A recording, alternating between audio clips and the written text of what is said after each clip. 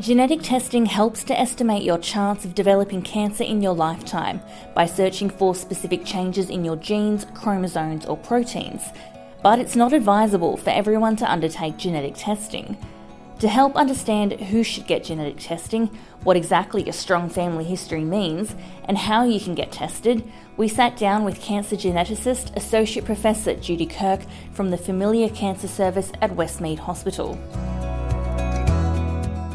Genetic testing is it comes in various forms, but what we're talking about today really is looking for a mistake in a gene that causes a high risk of breast and ovarian cancer within a family.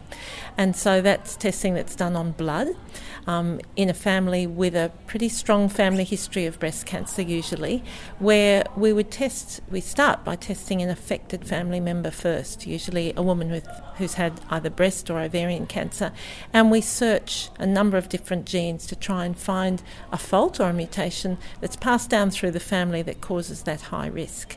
And when we do that, there are a number of different genes that we can test, and the ones that I talked about mainly today that are in relation to breast cancer, two genes we've known about for over 20 years. One of them is called BRCA1, the breast cancer 1 gene. The other is called BRCA2, the breast cancer 2 gene. And more recently, it's been found that mutations in another gene known as PALB2 also cause a higher risk of breast cancer. So those are the genes that are routinely tested first when you're trying to ascertain the cause of breast and ovarian cancer in a family. I also spoke about some other genes which are related to breast cancer. There's a few different ones, TP53 and P10, that cause quite unique features in a family. And so generally, we don't necessarily test those other genes unless there's a specific indication for that, where the family history leads us away from the usual culprits. So when you're testing families with breast and ovarian cancer, only a small number have a gene fault that causes it, and usually it's in a gene such as BRCA1, BRCA2 or PALB2. So these are normal genes that we've all got, but some people have a mistake in that gene that causes the problem. So typically people who do get this testing done have what you say a strong family history. What's considered a strong family history? Well, generally it's 3 or more affected family members, but there are other features, all on one side of the family. If people are looking for information about this, EviQ is a very good resource that talks about the sorts of people, not so much who are eligible for genetic testing, but for whom genetic testing might help, the sorts of families. However, having said that, often we look for a family history. Sometimes people don't know their family, or their family's all male, so they won't have a stronger family history. So there are other things that we might look for, and they would include early age at breast cancer diagnosis, the presence of triple negative breast cancer in a young woman, less than 50, things like ovarian cancer, specifically high-grade invasive epithelial ovarian cancer. Most women with that type of cancer are now offered a genetic test. And increasingly those tests have been covered. Up until now, the cost of those testing, where it's likely to be useful, has been covered by the state health departments at public genetics clinics. But from November 2017, there have been some Medicare item numbers specifically for testing those genes BRCA1, BRCA2 and a couple of other genes, usually in an affected family member, to try and find the cause first. And then once you've found the gene mutation that's caused the problem, those Medicare item numbers cover what's called the predictive testing of other family members to see if they've got that faulty gene or not.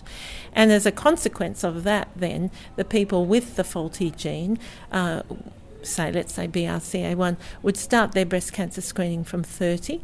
They usually start it in a risk management clinic where there's special expertise, the availability of breast MRI for screening rather than simply mammogram and ultrasound. And of course those women are also given the opportunity of having risk-reducing surgery for the breast tissue, which is taken up by maybe about 30% of high-risk women. Many choose to have screening. But I think the more important thing is that these women if they have a BRCA1 or BRCA2 mutation, are also at very high risk of ovarian cancer. There is no screening test for that. And so once they've finished their family, by about age 40, the best approach at the moment is to remove the ovaries and fallopian tubes. And that is the single most important thing that saves lives in these families. So very important to identify these women, because we can save lives from cancer if we look after them appropriately. So I guess people go and they get that BRCA1 or 2 test. It'll sometimes comes up negative, but there is that strong family history. You said that there's other indicators that are there that you'll go test for these other gene mutations. What are those indicators? What would push you to further test these patients? Okay. Well, remembering that the genetic testing usually starts with an affected family member rather than the unaffected family member. If that affected family member with breast cancer, for example, has black spots around their mouth and a history of terrible polyps, which have been problematic from childhood, we would know that that person probably has a mutation in a completely different gene, STK11, that causes that problem of Peutz-Jeghers syndrome, it's called, where there is a high risk of breast cancer, but they've usually presented earlier because of polyps and even the spots around their mouth. Another example would be that for a family where there's a problem in a gene called P53, there's often a different looking family history. It might involve early breast cancer, even in the 20s, but often a devastating history of childhood cancers, multiple cancers in the same person, unusual and young cancers. So it's very important to take a full family history for all different sorts of cancers, and then try and put together the picture so that you can work out which genes are most appropriate to test. So obviously the process starts with testing somebody who has breast cancer.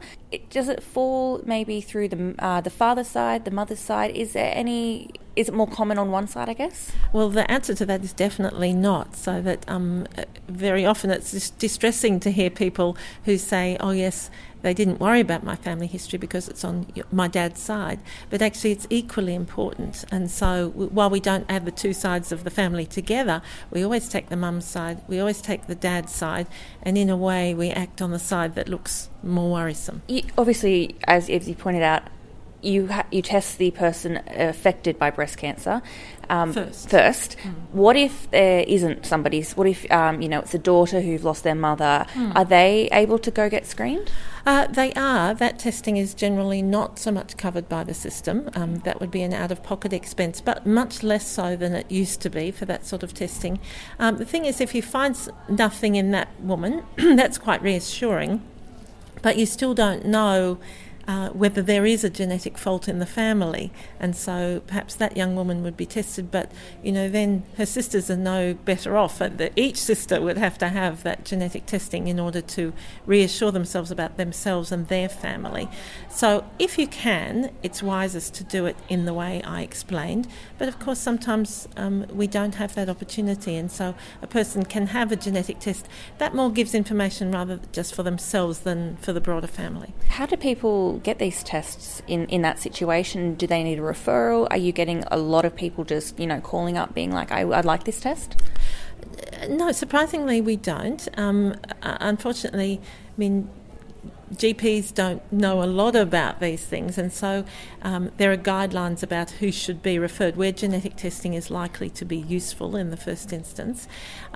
Most of this genetic testing is done through specialist clinics, either private or public, and the genetic testing is covered by the system, either Medicare or by the state health departments, where it's quite likely that we'll find something.